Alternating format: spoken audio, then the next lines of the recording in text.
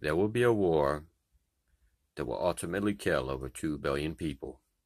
There will be such a huge reduction of the population after this, and after the great earthquake and asteroids disrupt the earth, the death rate will still be 1/3 of those who have survived thus far.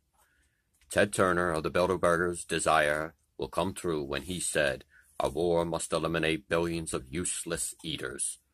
Sometime during this time frame, the power of the holy people will be scattered. The power of the Northwest European, Canadian, American, and Australian, New Zealand nations will be completely diminished. Book of Daniel, chapter 12, verse 7b. Why are they called holy people? Because they are the ancient descendants of northern Israel, who were taken into captivity in the year 721 to the year 718 BC by the Assyrians. And when Assyria was conquered by Babylon, they escaped and went north into the Caucasus Mountains, where they acquired the name Caucasian.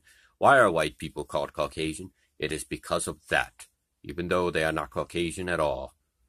And then they were pushed further into Northwest Europe, and eventually the English race, which is the descendants of the tribe of Joseph, had two different ethnicities, though they were united in one, Manasseh and Ephraim. And over time, Manasseh migrated and established a country that is called the United States of America, and the race of Ephraim consists of England, Australia, New Zealand, and Canada, and parts of South Africa.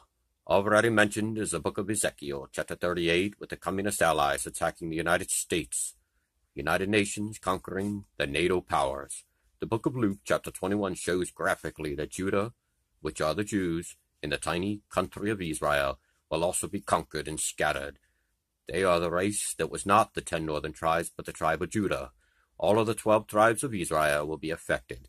The 12 tribes are as follows: Norwegian, Icelandic, Dane, Swede, Celtica, which are Irish and Scots, German, English, including Welsh, Dutch, Flemish, French Walloon, and the Jews, who are today a mixture of Benjamin, Levi, and Judah.